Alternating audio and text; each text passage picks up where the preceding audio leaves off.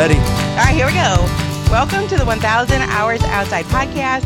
My name is Ginny Urich, and I'm the founder of 1000 Hours Outside. I'm so thrilled and honored to have Brian Tome with us today. Welcome. Thank you, Jenny. Good to be with you.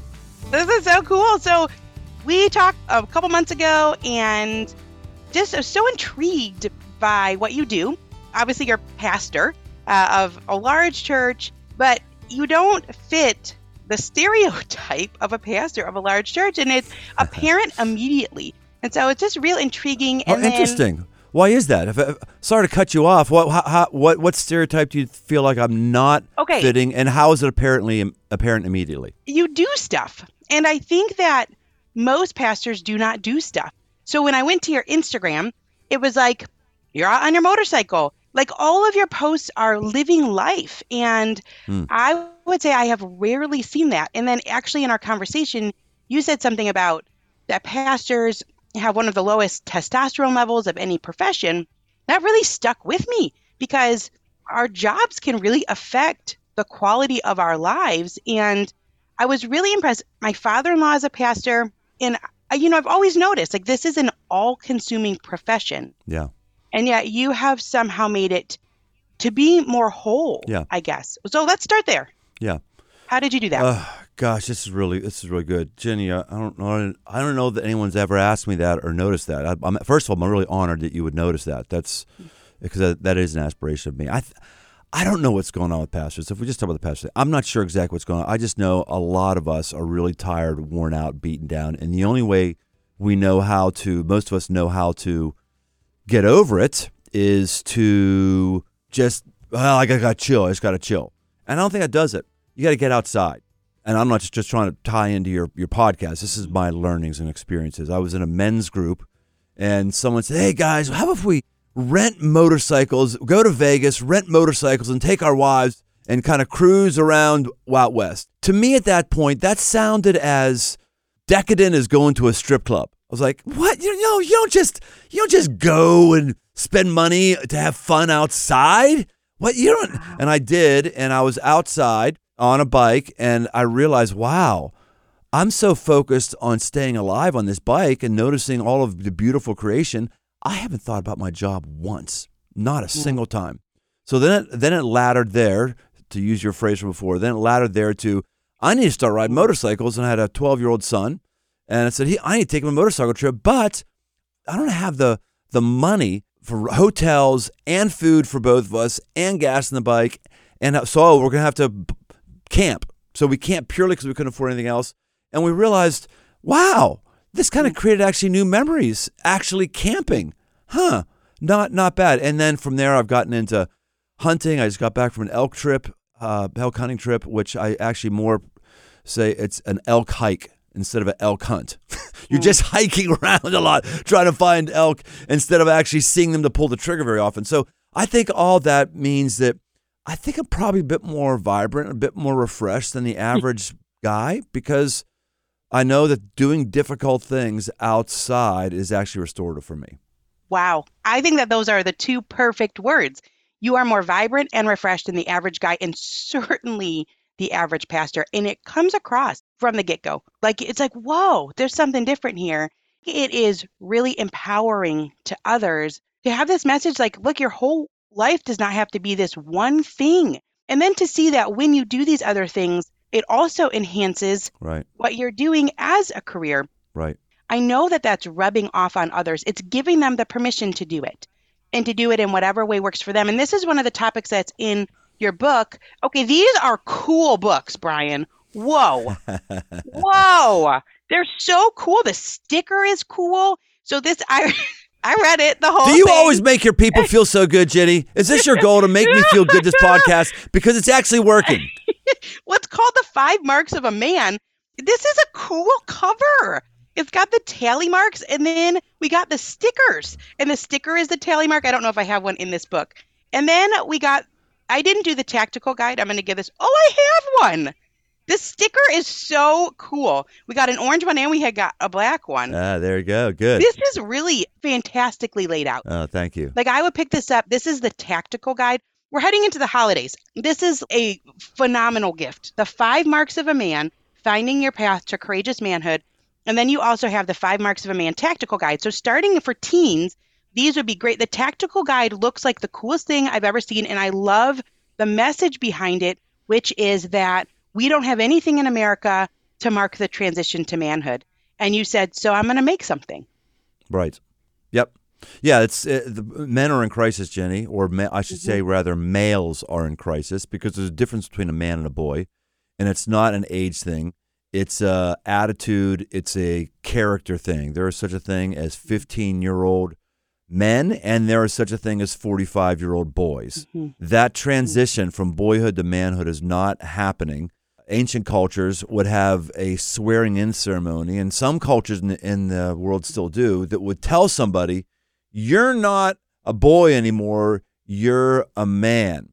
Today, I think one of the reasons why men are in crisis, make no mistake about it, men are in crisis. The life expectancy for men in the most medically advanced culture in the history of civilization is decreasing. Men's life expectancy is decreasing. We are 4 times more likely to have suicide than is a woman. Actually, I just saw a study just yesterday. 40% of all men show depressive symptoms. 44% of all men had thoughts of suicide in the past 2 weeks. Think about that. 44% of all men, especially younger men, in the last 2 weeks have seriously considered suicide. Oh, come on. I'm just telling you what the data says. Wow. I'm like tearing up over here. What a sad way to live. Yeah, it's horrible. It's horrible. And that's why our suicide rates are 4 times higher. Now, there's a bunch of reasons here going on here, Jenny. So we could talk about the crisis that we have with masculinity, which even saying the crisis of masculinity, that even in itself is even a flashpoint phrase that's loaded with political meaning by people on the left and the right. So there's a way to talk about that in this. There's a way to talk about outdoors and our primal selves, tapping into our primal selves. There's a lot of stuff here. So whatever you want to talk about, I'm all game on. Yeah, I'm in. Okay, and the books go through it, and the tactical guide you would do. It's like a guide. You actually do things in it. There's challenges. There's things to actually do. Once again, just phenomenal. And then you've got a lot of books. You also have this devotional, Move, a guide to get up and go forward. I mean, one thing after the next. And I know that's not even all your books. And you're such a good writer. It's interesting because you said in your story that like you weren't amazing in school. No, I was horrible. I was horrible in school. I had a 2.2 GPA in high school. In college, I probably had a, 2.5 maybe. I took accounting 3 times because I just wouldn't study. One of the marks, Jenny, between a boy and a man is a man has a vision, a boy lives day to day. I was living day to day. Stupid me. I didn't realize, hey, if you get a college education, you have a higher likelihood of having a higher salary, which opens up more opportunities for you, opens up more potential scenarios in your life. That vision I just didn't have. And so I was a pretty late bloomer. And who would have known, if you would have told me back then that I would actually write as a part of my living, that every week I have a brand new term paper I got to turn in, and it gets graded by tens of thousands of people every single weekend. And I got to do that. I'd be like, oh my gosh, you got to be kidding me. But here I am. And, God does unusual things that we could never hope, anticipate, or expect. And it gives us a lot of hope as parents, because if you have a child that is struggling in a certain way, it doesn't mark the whole path of their life, that you change and you grow. These are phenomenal books. Let's start with Play, just because it's a really good fit with this podcast. Okay. So we talk about the 5 marks of a man, and you go through these 5 marks. Within each one, there's these different subcategories, and they're so creative. Boys are short-sighted. Men play the long game. Boys want to go with the flow. Men are willing to stand against the tide. So each chapter, so cool. One of the chapters is about play, and you wrote something in there about play that I had never read in my life. So boys live to play, men play to live. This is in the men are team players section. And you said, I have never heard this, play purges unhealthy desires. And you talked about how we're wired for pleasure. And I don't know, nobody really talks about that. Certainly nobody talks about that in the church. Right. Can we start there? I know there's a whole lot in here about play, but I thought that was such an interesting one. Like you were saying, these people that you see, and especially I think in the pastor world, they fall and their lives become a mess. And you say, look, I look at a lot of them and they're not playing. Yeah. Okay. So this may be very basic for some people. For me, it was profound, though, when I started putting these together. I came from Pittsburgh. Pittsburgh was a steel town, even though there's not steel really made in Pittsburgh anymore. That's still the ethos, the persona. In Pittsburgh, in that kind of environment, you work. It's about work. It's about difficulty. It's about rolling up your sleeves. It's about all this. I roll right into there, into coming to know Christ. I become a Christian, and the brand of Christians I'm with are the brand of be very cynical if it ever feels good. If it feels good, God probably doesn't want you to do it. It's all about sacrifice. It's all about pain. It's a more modern form of ancient monasticism where you're flogging yourself. We weren't flogging ourselves. Just assuming if somebody had nice things, they should have been given more money to the poor. They must not be tithing. Just assuming if somebody had a good-looking life, they were compromising someplace. And that was kind of my background, right? Then I start to realize, why is it that God's given us taste buds? Godless evolutionists, and I think there is a form of evolution, theistic evolution, if someone wants to believe in that God is using evolution to bring us purpose. Okay, that's fine. I'm talking about godless evolutionists. It would tell us that we have taste buds purely so that we could determine whether or not something is poisonous or not. That must be what it is there. No. Maybe we have taste buds because God wants to bless us and have amazing flavors. Why is it that none of us can think of an animal that we've ever seen an animal have sex face to face? If you believe that sex is a gift, maybe it feels good because God wants to bless us with good feelings. Maybe we taste things because God wants to bless us with beautiful taste. Most of us who study music realize there's something magical about music. It's pleasurable. It scientifically does something to us. Now, this is all a background for where I'm going to say this. Now, as a pastor of a large church who hobnobs with other pastors who are well known, by the way, when pastors fall, small church pastors fall just as much, actually more than large church pastors. It doesn't make it a newsworthy item. But when large pastors fall, because I run the circles I run in, I can find out why they fell. And there's two things that they all have in common. You want to guess what those things are? Well, I'm guessing that one of them is they don't have recreation. They don't play. That's what I'm guessing based off of what I've read. That's true. No life-giving hobbies. And maybe no good relationships. That would be my second guess. Yes. Damn. Who are you? Book. Yes. It's more specifically. Like I don't even remember. That was in the book. I thought those two things came to me after I wrote the book. Well, you talk so much about having a team and not being a lone wolf. Yeah, they don't have life-giving hobbies. And then two, they don't have deep friendships in the church. In the church. People who see them in the church. So, back to pleasure. We are wired to have pleasure. You will find it one way or another. It's either going to come upon you accidentally and unhealthily, or it's going to come on you intentionally and healthily. Nobody says, you know what would be a great idea is tonight to spend 2 hours doing porn. That'd be a great idea. I look forward to doing that tonight. No one, when they get done doing porn, which is way more than people recognize or will admit, nobody, when they get done having a porn session, goes, man, that felt good. Whew. Man, well, it felt good like for a moment, but like, it's not like, oh, I feel more alive now. I feel more invigorated. I feel more. No, it wears you down. But we're drawn to those sorts of forms of quote unquote recreation because we don't know any healthy recreation, which is when we recreate ourselves. And if you don't have a healthy form of recreation that you look forward to, that you budget against, that's on your calendar, that you're going to have something that's unhealthy come your way and you will be out of control. So you can get on the front end and you can enjoy your life and you can have some healthy play, or you can wait for a fall because you're created for pleasure, whether you embrace it or not. Wow. I have never heard this. I mean, I've read so many books about play and never heard that perspective. And this is just one small chapter of this book. It's fantastic. And there's other things in there, like you were talking about Dr. Stuart Brown, which I have his book, who is a medical doctor trained in internal medicine, psychiatry, and clinical research. And you said he recognized the importance of play by discovering its absence in the life history of murderers and felony drunk drivers. Wow. Is that powerful? Right. Well, one of the cool things I got to tell you right now, I've been trying to track down that dude for years. Wait, no! And I finally found him, Dr. Stuart Brown. Did you get to talk to him? Yes. I haven't got to, someone who works for me tracked him down, and so we actually have him booked on my podcast. So I can't wait. Is it next week?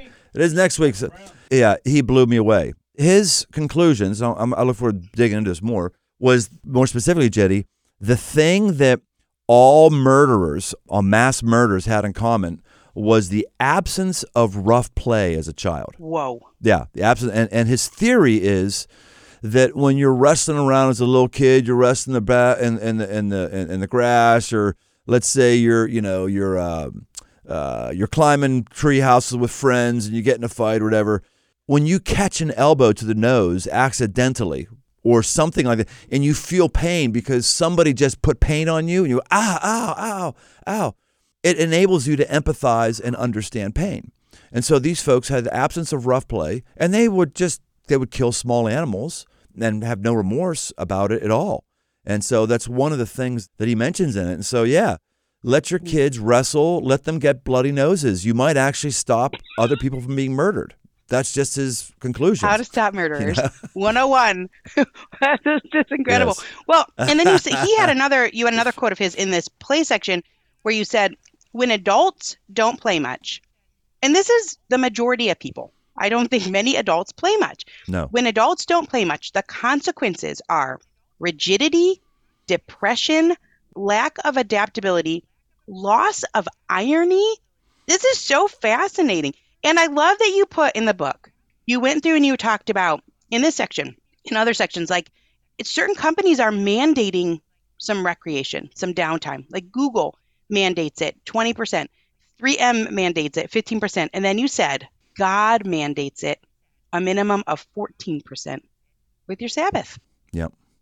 Well, it's not the Sabbath, it's all the festivals. We look at all those festivals in the Old Testament and we think, oh my gosh, more rules, more holidays. I got to do those things now. But we forget those things were blowout parties. Most of them were. Those things were times of celebration, and we just tend to not have that in our culture. And I think it's so funny, Jen, it's not funny. I would really, really love to get to the bottom of what is happening with mental illness in our culture. I don't understand how it's come up on us so much. It also seems to me that sometimes we're just taking the easy way out and labeling something as mental illness instead of saying, no, that person's just unhealthy and out of control of their life. I believe in mental illness. I believe that medication is necessary for some situations. I just don't understand why we're having it the level we do now that we didn't 50 years ago.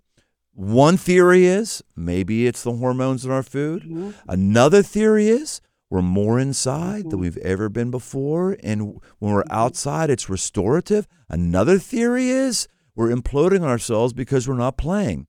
Going and playing the slot machines and gaming is not play. I go to Vegas every other year for something, and I like playing blackjack, so I'll play blackjack. That's fine. I got a budget. I can lose. I lose the thing. But that's not the kind of restorative play that I can be carried on with for the rest of the year.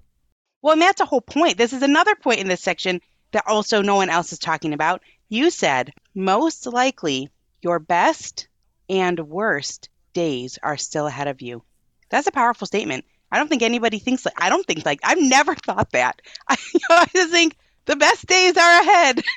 No, I mean, there's some hard days coming. No. And you're saying, look, when things are good, you have to suck the joy out of life because hard times happen. And so you have to go have fun today. Go have fun when you can and bank that up. So that's a really interesting perspective too. Yep. Yeah. And a while ago, I said on stage, your worst days are coming. Your worst days are ahead of you. I just put that, your worst days.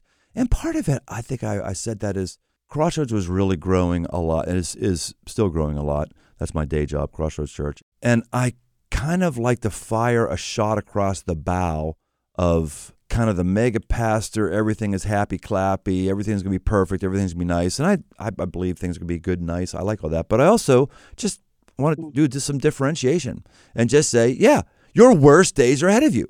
And man, people came at me like, well, you're uttering a curse on somebody. I'm not uttering a curse on anybody. At least there's going to be one awful day. It's going to be when you die. True. If it's quick and you have a heart attack and it's excruciatingly painful for 10 seconds, or if you're in hospice at least we can believe the very end of your life is going to be painful. Even if you're hit by a bus, it's going to be a second of pain, an awful pain, right? So it's coming then, or it's coming in your layoff, or it's coming with a diagnosis of a child, or it's coming. I mean, awful stuff is coming. And when I realized that, like, well, right now there's not awful stuff. Let's take some preventions out on the awful stuff that may yet to come. Hey, have you ever considered God gave you your life and he wants you to enjoy it? Have you ever considered that when a parent looks at his child and he doesn't know how to sit in the sandbox and play, a parent's heart goes stale. We go, oh, what is wrong? We don't like. I think that our Heavenly Father looks at his children, and those of us who don't know how to play or forgotten how to or think it's frivolous to, I think it breaks the heart of God. I think this is a life-changing, a world-changing message. Absolutely. And especially coming from a pastor, because I think that most people, whether they attend church or not, they have a view of a pastor as often stiff and, like you said, often not exuberant. Or what were the words you used? Your words were so good. Vibrant and refreshed. I mean, if people were like, okay, give me 2 adjectives to describe a pastor, I don't think anyone would use vibrant and refreshed. And maybe less they're talking about you. So interesting. I think this is fantastic. Well, think about Jesus. I mean, come on. Do you think people followed him because he looked like he was a serious man of business? No. In fact, he says, John comes fasting, and you says he has a demon. The Son of Man, myself, I come, you say that I'm a drunkard and a glutton. Why did they say he was a drunkard and a glutton? They exaggerate things because they saw him drinking wine and they saw him eating nice meals. Wow. I've never thought about that. Okay, so that's Jesus, right? That's Jesus. Jesus had a level of attraction in his life. He lived his life in such a way that people looked at it and went, if that's the life I could have and I could look like you in terms of your joyful spirit, I'll have some of that, please. I'll have some of that. And if you want to have a spiritual impact on people around you, whether you're a pastor or whether you're a parent, whatever you are, and someone looks at your life and they don't want your life, then they'll never believe your beliefs. Wow. You've got to have something about you that says, that I want it. And I'm sorry, people are not attracted to beat down, depressed-looking faces and boring, monotonous filling out of the checklists. That doesn't inspire anybody. That was not Jesus, and I don't want that to be me either. And it's not. And that's what I was saying. It's like when we connected, it's like, who is this? Who's this guy? What's this guy about? And I popped on and I was like, this is a cool guy. Like, look at all the things he's doing. This is exciting. I want to do those things too. And it's very catching. Oh, you're so kind. It's amazing. Like you say, the church was wrong about play. Our country is wrong about play. And like I said, this is just one chapter of this phenomenal book. Let's talk about play in terms of friendships. Because when you talk about the mental health crisis and men are lonely and men are committing suicide, we're going about male relationships wrong is basically, or maybe not in the most optimal way. You have to do stuff together. Yes. Tell us about that. Yes. It's been said before, women connect with people, men connect with things. Now, these are generalities. Generally speaking, women are less intimidated to strike up a conversation with someone they've never met before. Generally speaking, women are up for going to a book study. Generally speaking, women are up for just meeting someone they've never met before coffee, and it's not part of their job. They're up for that. For guys, that's not the case with us. If we form friendships, it happens while we're doing something together. Yeah. It happens while there is a hobby. And so one of the things you can do as a wife or as a girlfriend to your boyfriend is encourage them to have a really good hobby, because when they have a good hobby, they need other people's help. They want to share it with people, and that's where male friendships are formed. A woman who has a husband who isn't connected relationally is a woman who feels threatened. I believe women feel that. I believe women know if their man is a lone wolf or not. And if he is a lone wolf, they inherently feel more vulnerable because he's more apt to not be as strong as he could be. So finding and doing things with other people are critical for us. This episode is brought to you by BetterHelp. Question: what's the first thing you'd do if you had an extra hour in your day? Read a few chapters of that book, start painting that guest bedroom, tackle that pile of laundry, play a card game with your kids. A lot of us spending our lives wishing we had more time. The question is, time for what? If time was unlimited, how would you use it? The best way to squeeze that special thing into your schedule is to know what's important to you and make it a priority. If you're feeling stuck, therapy is something that can help you find what matters to you so you can do more of it. Therapy is a wonderful thing. It can help you learn positive coping skills or show you how to navigate properly setting boundaries. With BetterHelp, it's easy to get started. You just fill out a brief questionnaire to get matched with a licensed therapist. It's entirely online and designed to be convenient. If you're thinking of starting therapy, give BetterHelp a try and visit betterhelp.com/1000hours to get 10% off your first month. That's BetterHelp, HELP.com/1000hours. When the skies open up while others seek shelter, I embrace the rain. Heading to my favorite hike, the raindrops are like a soothing melody, and my Vessies ensure each step is dry and comfortable, turning a simple outing into a rather delightful experience. Whenever my kids and I are stepping into a great outdoors adventure, I love wearing Vessies Stormburst boots to capture the beauty of springtime landscapes. Their robust style is perfect for our nature excursions, adding a little dash of elegance to our outdoor explorations. This spring, transform how you view wet weather with Vessi. Their Dymatex technology makes their shoes not just waterproof, but a stylish barrier against rain and puddles. Whether it's a sudden downpour or a planned seaside walk, Vessi shoes ensure your feet stay dry and comfortable. Embrace the essence of spring with Vessi. From chic city walks to adventurous treks, find the perfect pair for your lifestyle at vessi.com/outside and enjoy an automatic 15% off your first order upon checkout. That's VESSI.com/outside for 15% off your first order. And I think in our society, that's built in through school age years because it's built in through sports or clubs. Yes. And maybe even through college. Yes. Maybe you do intramural sports or you're on a team, whatever. But then once that's over, Yes. then you have to be really intentional about it. Right. You ask guys, who's your best friend? They'll say, well, my wife is my best friend. And I say, not a good answer. You're probably saying that your wife is your only friend.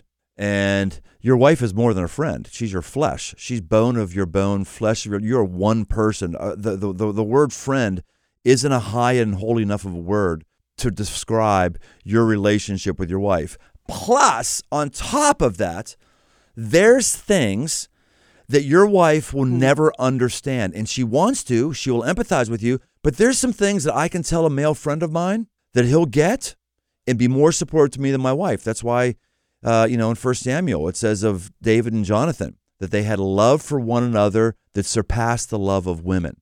They're not saying there that Jonathan was gay and David was bisexual. They're saying there that there was a kind of love, a kind of support that a great male friend can give that a female can't give. Doesn't mean they're not important. That's what it means. And so what has to happen, though, is we need to have something to do. Now, this is part of our problem in our culture. All the natural connective tissue, Jenny, we used to have decades ago, it's gone. Right. You get out of college, you're done with your events in college, and softball leagues that men used to be in, they're gone. Bowling leagues, for the most part, they're gone. The Elks Club, it's gone. The Lions Club, it's gone. They think about the fraternal organizations, those things are all gone. There's nothing that connects men with men anymore. Nobody who takes that on as their mission. And I think that's why we consider suicide as awful as we do, and that's why we're 4 times more likely to do it than women. We're lonely. We don't know what to do with our free time. Yeah. We're not getting restored. It's a crisis. Yeah. I'm telling you what, it is not good. It is a crisis. You had some pretty strong statements in here, and I thought this one was so interesting. You say, if there was one discipline, I could impart to every male, it would be this. Now, here you are. You're a pastor. So what are people going to say? What discipline would you impart? It's like fasting, prayer, Bible reading, right? This would be like what I would think would be at the top of the list that a pastor would say. And you said this, choose the right friends and leverage them wisely. Top discipline for males. Yep. Not even a close second. Not even a close second. And people get offended with me like, what about the Bible? And I'm going to tell you what. I read the Bible. I read it more than you. I know it better than you. So don't give me your religious stuff. Okay. I understand. I can't find a single place where Jesus tells his followers, go read the Bible. First of all, the Bible wasn't around until the printing press. It wasn't around at all. They didn't have a Bible. They didn't have it's a blessing. We should read our Bible. It's awesome, awesome. But I'm just saying, like, he didn't talk about it. He didn't. He modeled that he knew the scriptures. He just didn't model and tell people, go read this and have a personal quiet time. When it comes to prayer, he's got one sermon on it, maybe two. He gives the Lord's Prayer, which actually is not his prayer. It's a teaching on how to pray. Right. He says, when you pray, pray like this.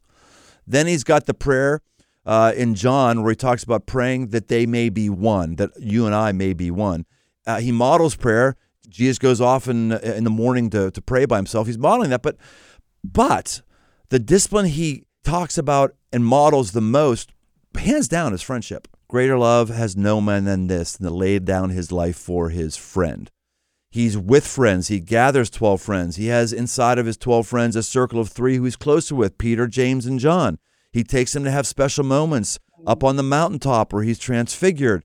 You see his relationship with John, his cousin John, a long-term relationship. And John reaches out to him. He's in prison and says, hey, are you coming to get me? Actually, John has doubts. He says to Jesus, hey, are you the one or are we waiting for another one? He's having doubts. This is the guy he leapt for joy. I'm sorry, I'm giving a sermon here. Good. Getting off topic. I get excited about this stuff. You want me to keep going on this or just stop? Yeah. Okay. No, go. All right. So John is in the womb of his mother, Elizabeth. It's one of the reasons I believe that God has blessed us with life in the womb at conception. And John is in the womb, and Jesus is over in his mom's womb, and John leaps inside of the womb. He recognizes he's in the presence of divinity in the womb. He sees Jesus when he's now a prophet out in the wilderness, and he sees him because he's been a boy hanging out with them, and he says, "Dude, I'm not fit to untie your sandals. I'm not. No, you should be baptizing me." Why is John saying this? It's because he's been a buddy. He's been a close friend with Jesus all grown up. They're cousins. Yeah. Their moms hang together. In fact, you ever considered that they likely wrestled and one of them got an elbow in the jaw from the other one? Right. That's what little boys do. Jesus was like this, right? So he declares him, but then he goes off into prison. Jesus sends word back when he hears, "Are you the one?" Because so now John has doubts. Like Jesus calls him the greatest man other than him who's ever lived, and now he's having doubts. And they come to him and say, "Are you the one?" And Jesus says, "Tell him this." And he quotes Isaiah, which is what he quoted, a prophecy about himself, except there's one thing that he leaves out in that prophecy. And he leaves out the captives are set free. He leaves that out. In other words, saying to John, "Dude, I'm not setting you free. I'm not going to do it. Sorry, not coming to get you." Oh, wow. Not coming. Wow. Read between the lines. Right. Now, when people who are hearing him, when they realize that that's what he's saying, then Jesus says something else. He says, "Hey, when you went to go out and see that prophet, did you see a reed shaking in the wind?" He goes, "Wait a minute." He says, "It's my cousin John. Let me tell you about the kind of man this is. When you went out and saw him, what'd you see? You saw a man who stood tall. He wasn't shaking the wind. And when you saw him, did you see what kind of clothes was he wearing?" That's right. He was wearing camel skin. You saw a man in camel skin. He was commando in scratchy camel skin. They didn't have 600 thread count Under Armour breeches. They didn't have that back then. He's going commando with camel hair. And he says to him, "That's my cousin. That's my friend. Wow. He's got this. He's got this. He doesn't shake in the wind, and he's used to uncomfortable living. He does hard things. So while you're all bummed out that I'm not going to get John, John's got this." That's sort of the subtext. They knew each other. Yes, and that's the subtext of masculine friendship, that if you don't understand masculine friendship, you're never going to understand that classic passage that most people don't remember reading, and certainly don't remember a pastor ever talking about. Never. Because we don't know about these things as pastors. We don't know about these masculine friendships. Very few of us do, which is why so many of us are lonely and struggling. It's tough. I'm doing all I can not to crack on people who don't have these things. I'm doing all I can to say, hey, there is a better life for you. Here's how you do it. Watch me. Right. There's a rich crop of fruit for you to eat, but it's going to take some adjustments and a learning curve. Right. And so it's good for wives to hear this too. There's a couple other passages I want to read. "I'll take someone who knows how to conduct a manly friendship over someone who's good at nearly any other skill. If we know how to maintain strong, godly friendships, we'll make fewer mistakes in our lives and we'll recover more quickly from the ones we do. And then this, I would never thought about this. Every great revolutionary in history had a group of friends. Yep. Yep. Whoa. That's a cool thing to study and to know. Yeah, and unfortunately, just because the way books work, we're captured by one person. And so let's write a book on that person. Mm-hmm. I mean, Michelangelo, I've been over to the Sistine Chapel. Michelangelo painted a very small portion of that chapel ceiling. He designed it. Oh. He oversaw it. But he had a team of artists, team of painters who were working on that thing. And we don't think about those guys. We don't know those guys. I hear guys, and this goes for women as well. Don't tell anybody this, Jenny. Don't tell me this. But actually, the 5 marks of a man actually work for women too. Don't tell anybody this, because it's actually a man book. But it's actually, women get a lot out of this book too, because women also can be these 5 things. Guys will say, well, I'm kind of more of a lone wolf. And I'll say, you mean you're small and weak and you die sooner than other men do? Because that's what lone wolves are. Mm-hmm. I met a guy, and I spent some time with a few wolves out in Montana, a guy who trains them for photo shoots and stuff like that. And he clued that in me. He said, hey, the lone wolf is a weak, sickly, prematurely dying wolf because it takes a pack of wolves to bring down an elk and be able to eat. And when a man holds himself as, I'm one of those lone wolf types, you're not telling me you're strong. You're telling me actually you're pretty weak. You may fancy yourself as strong, but emotionally and spiritually, you're pretty weak, and your future's in jeopardy. This is great. So you got to have hobbies. You got to do things together. And so you're modeling this because you're out doing it. I see you're doing it with your kids, which that's another piece of the puzzle here when you talk about in these books. Like you're saying, look, I have good relationships with my kids because we do stuff together and we have gone through hard things together. There was a really powerful sentence in here about soldiers. And they're saying, I wish I could go back because they're going through hard things and they're building these strong relationships literally in the trenches. But you're talking about even different things like our motorcycles get stuck in the mud. I'm with my son. We have to figure out how to get them out. All these situations, these are building relationships. And so you've got good relationships. This is a great parenting book too. Yeah. So you're modeling it, but then you're also providing an event for it. Like you do a man camp. Tell us about that. Yeah, so this is a good story. We were on a motorcycle trip, and on motorcycle trips, you get very uncomfortable. Your outside's beautiful, but you get uncomfortable from time to time. And we're sitting around on a rainy morning, one of those mornings where you're not sure if it's going to rain, but it just recently kind of had a crusty snow on the ground, and it's damp and it's cold, and you're in the middle of a bog. You're trying to find dry wood to make a fire. It's finally going. You're sitting around your coffee, and then all of a sudden someone starts talking about something that's meaningful and deep, and you realize, okay, that's why we're here, because it takes a while for men to actually break down and share something meaningful. And we realize this happens all the time. We get on these things, we get outside, and we open up. What can we do to help more guys do this? And it doesn't require them having a motorcycle. And so that day, Man Camp was born. So Man Camp is a primitive camping experience. Wow. We just had our most recent one 2 weeks ago.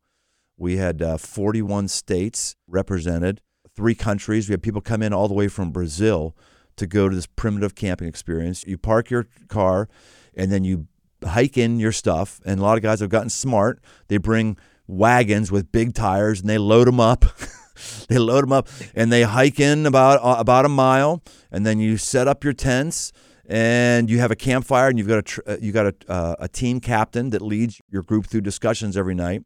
And then you got games. We have competitions, and there's worship there, and there's we have I think we went through 90 kegs of beer 2 weeks ago. We had to go out for another keg run, and we intentionally put the beer on the beer trailers right beside the prayer tent, because people are standing in line for beer at the beginning, and they're looking over like, what is that there?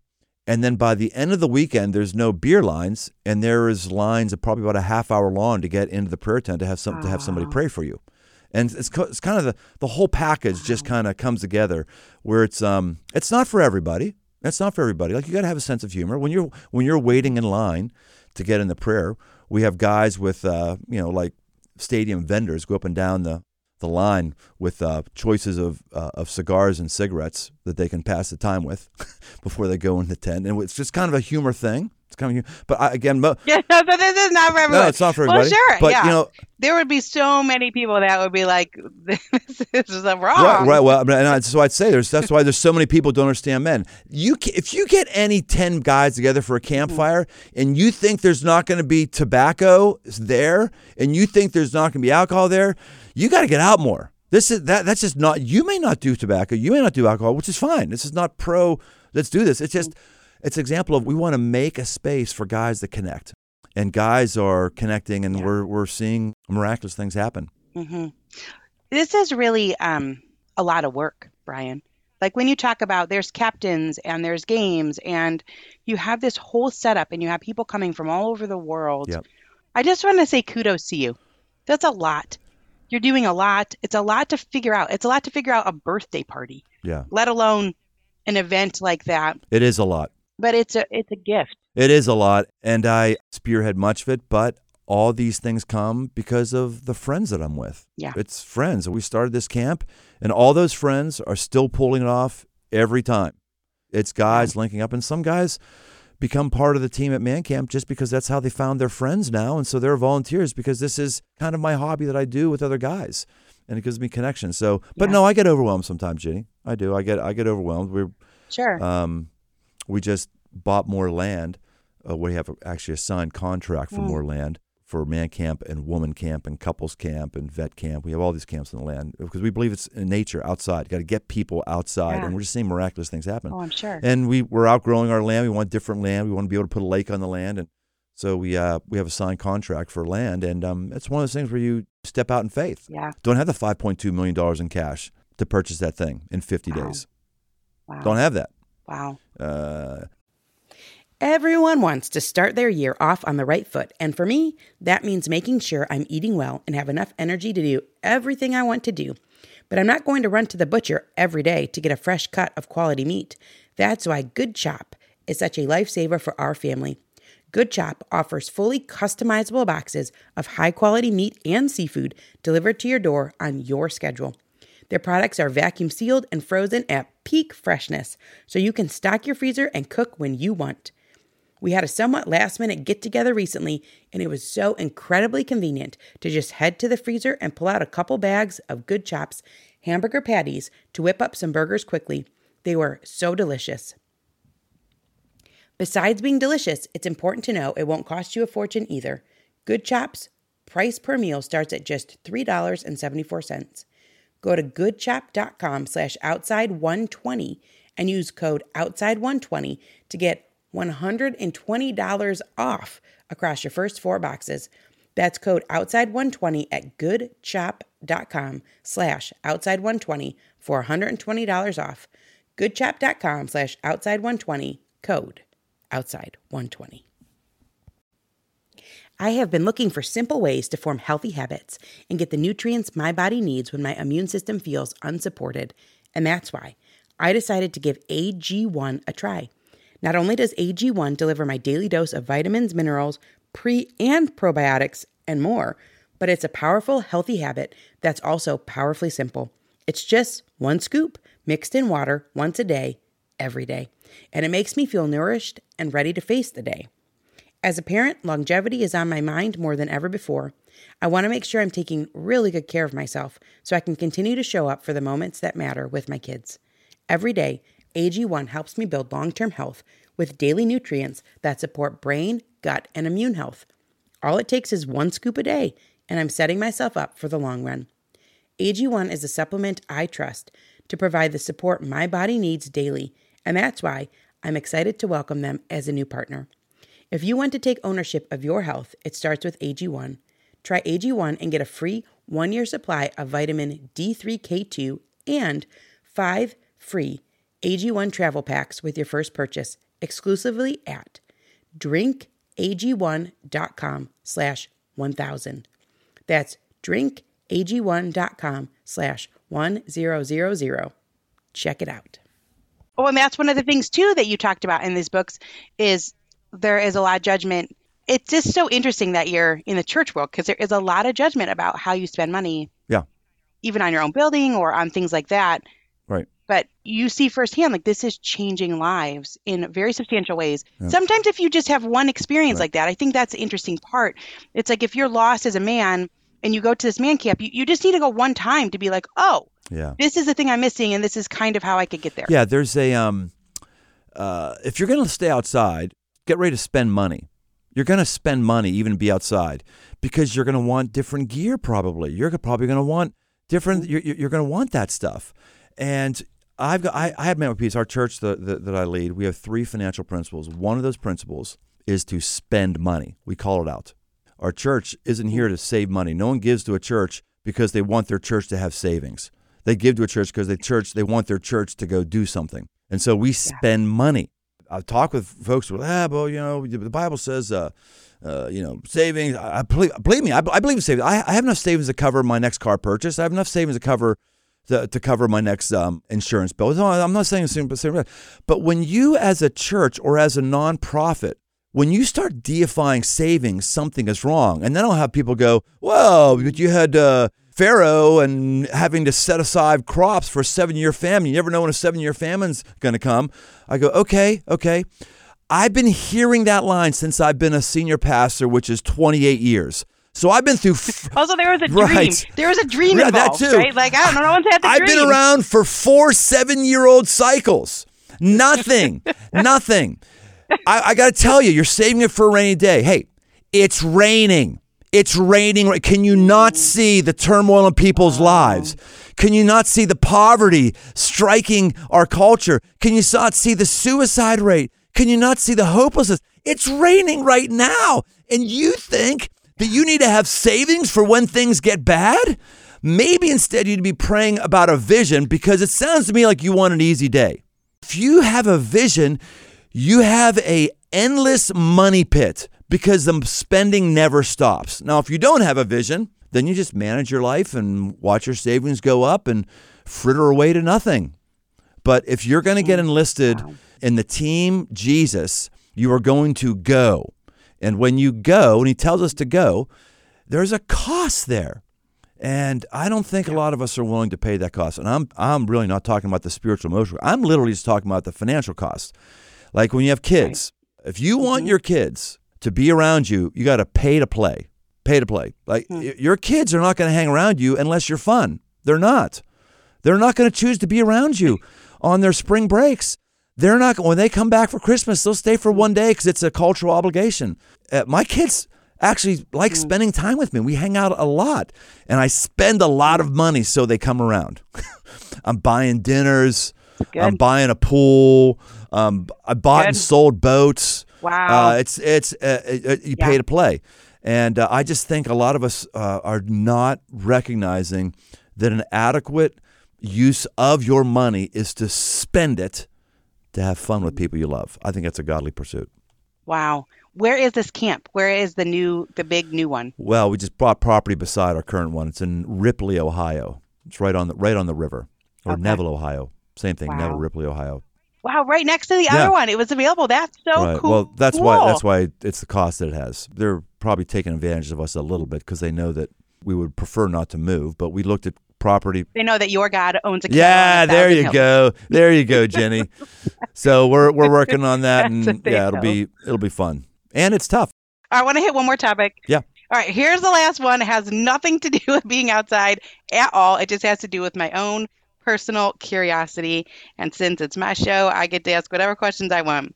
You say you had a vision to start a church, which is Crossroads, for people who had given up on church, but hadn't necessarily given up on God. Yeah. Which I don't think anyone says, but it is a huge part of our society. This is the world that we live in. What does that look like to have a church for people who have given up on church, but haven't given up on God? Well, I think it's interesting. I've said that a lot, and no one's actually ever asked a question to dig deeper on it. That's interesting. You're a good, inquisitive person. That's really good. So I think there's 2 things that I think about in that category as it relates to Crossroads, or if I know someone who wants to start a church. There's 2 things. One, you have to have the externals be the kind of externals that people enjoy in their day-to-day life. The genre of music has to be the genre of music that your friends like to listen to who don't come to church.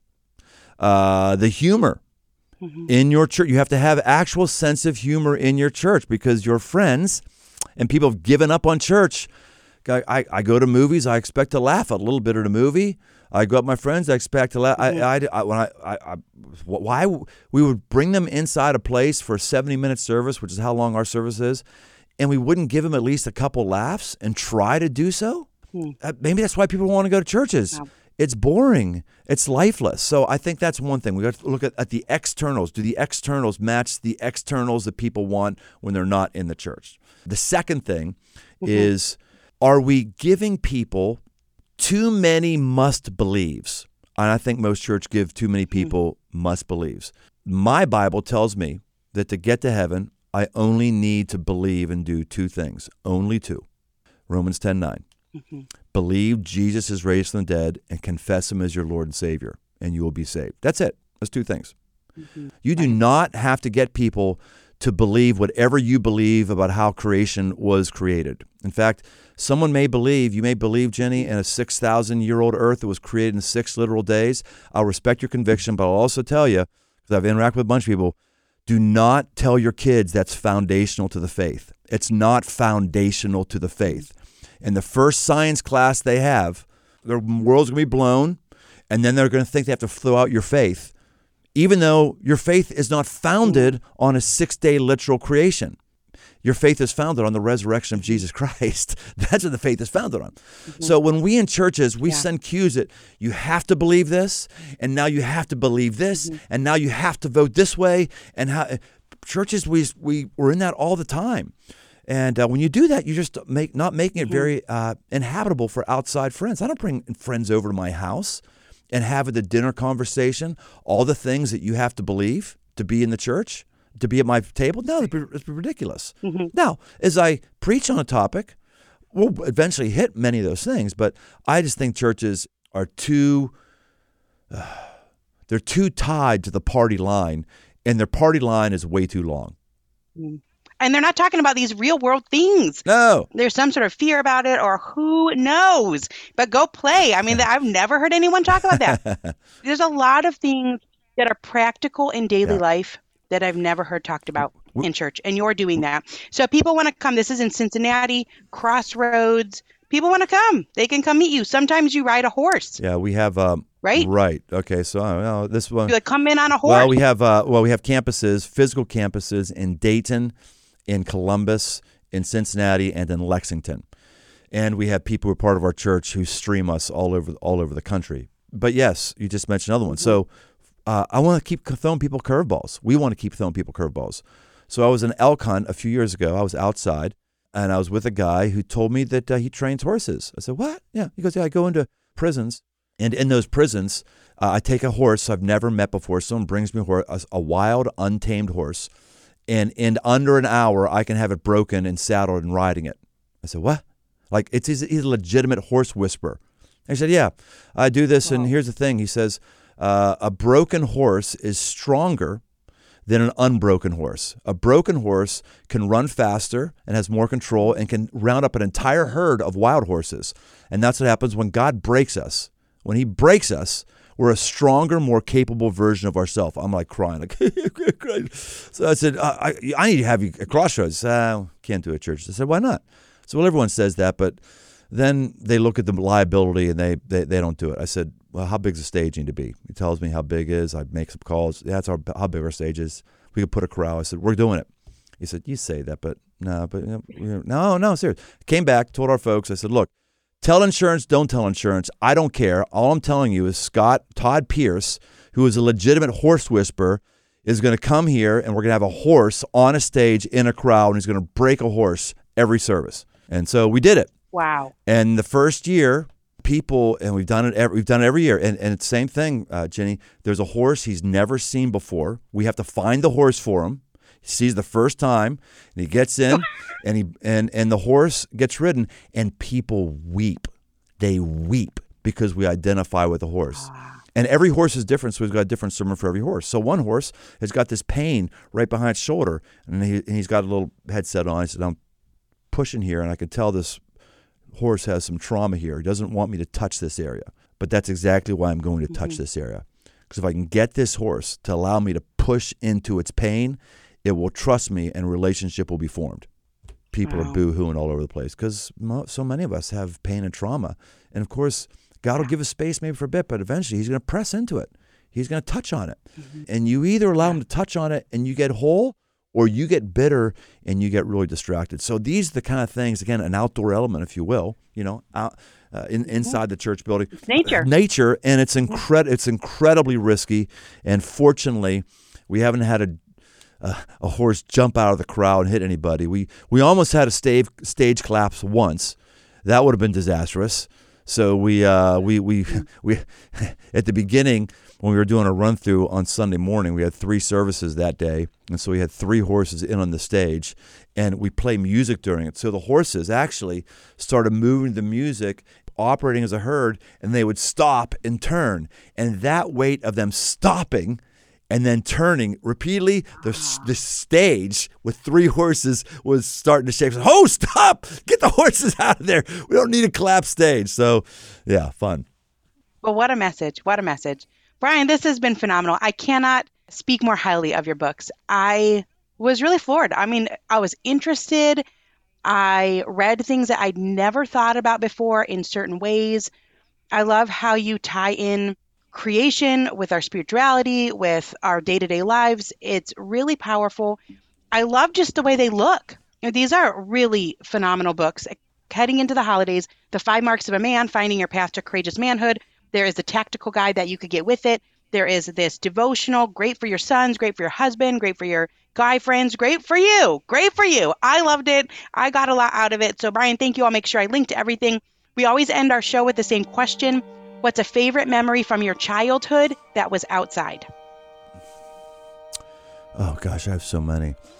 I'll just say it was building tree houses, and specifically just the massive fear of the first time you get above the ground over your head, and you've taken a little scrap piece of wood and some scrappy nails you found in your dad's garage, and you put a couple 8-penny nails in there, and now you're standing on a step above your head, and you're going, oh my gosh, could I die here? That adrenaline, I miss that adrenaline. I don't remember the last time that I had a sort of adrenaline surge that was somewhat managed. So everything with tree houses. Yeah, and so many kids don't get to do that these days. No, not at all. It's sad, Jenny.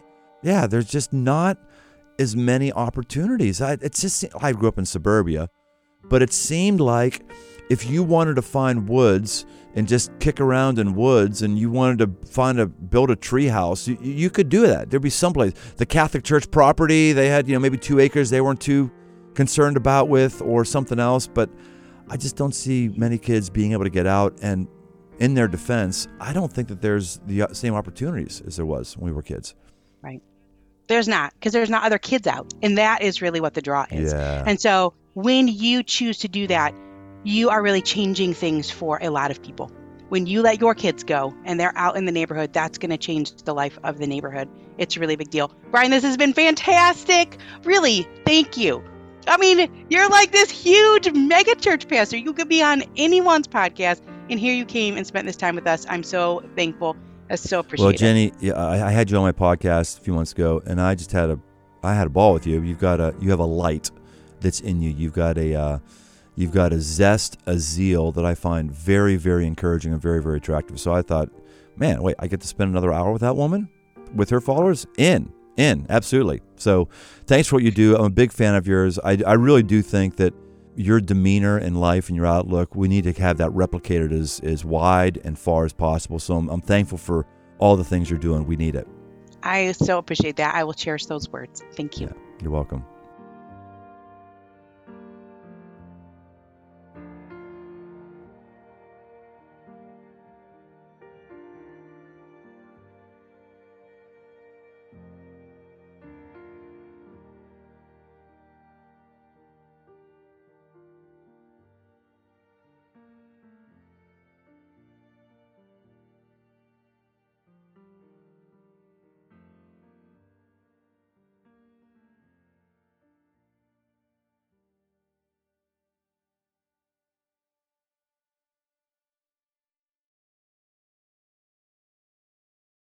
Real truth alert, pregnancy, birth, and having a baby isn't all sunshine and rainbows. I wish it were. But the reality is that many people struggle and suffer through this time without the right help or even knowing what they're dealing with. I'm perinatal psychologist Dr. Katayun Kayeni, also known as Dr. Kat. My podcast, Mom and Mind, aims to shine a light on the difficult reality that so many hopeful and new parents experience and raise the volume on how we can better support mental health, which is a big part of our overall health. Episodes include personal stories from people who have healed through things like pregnancy and postpartum anxiety, depression, PTSD, and so much more. I also talk with specialists and experts who explain and educate on these conditions.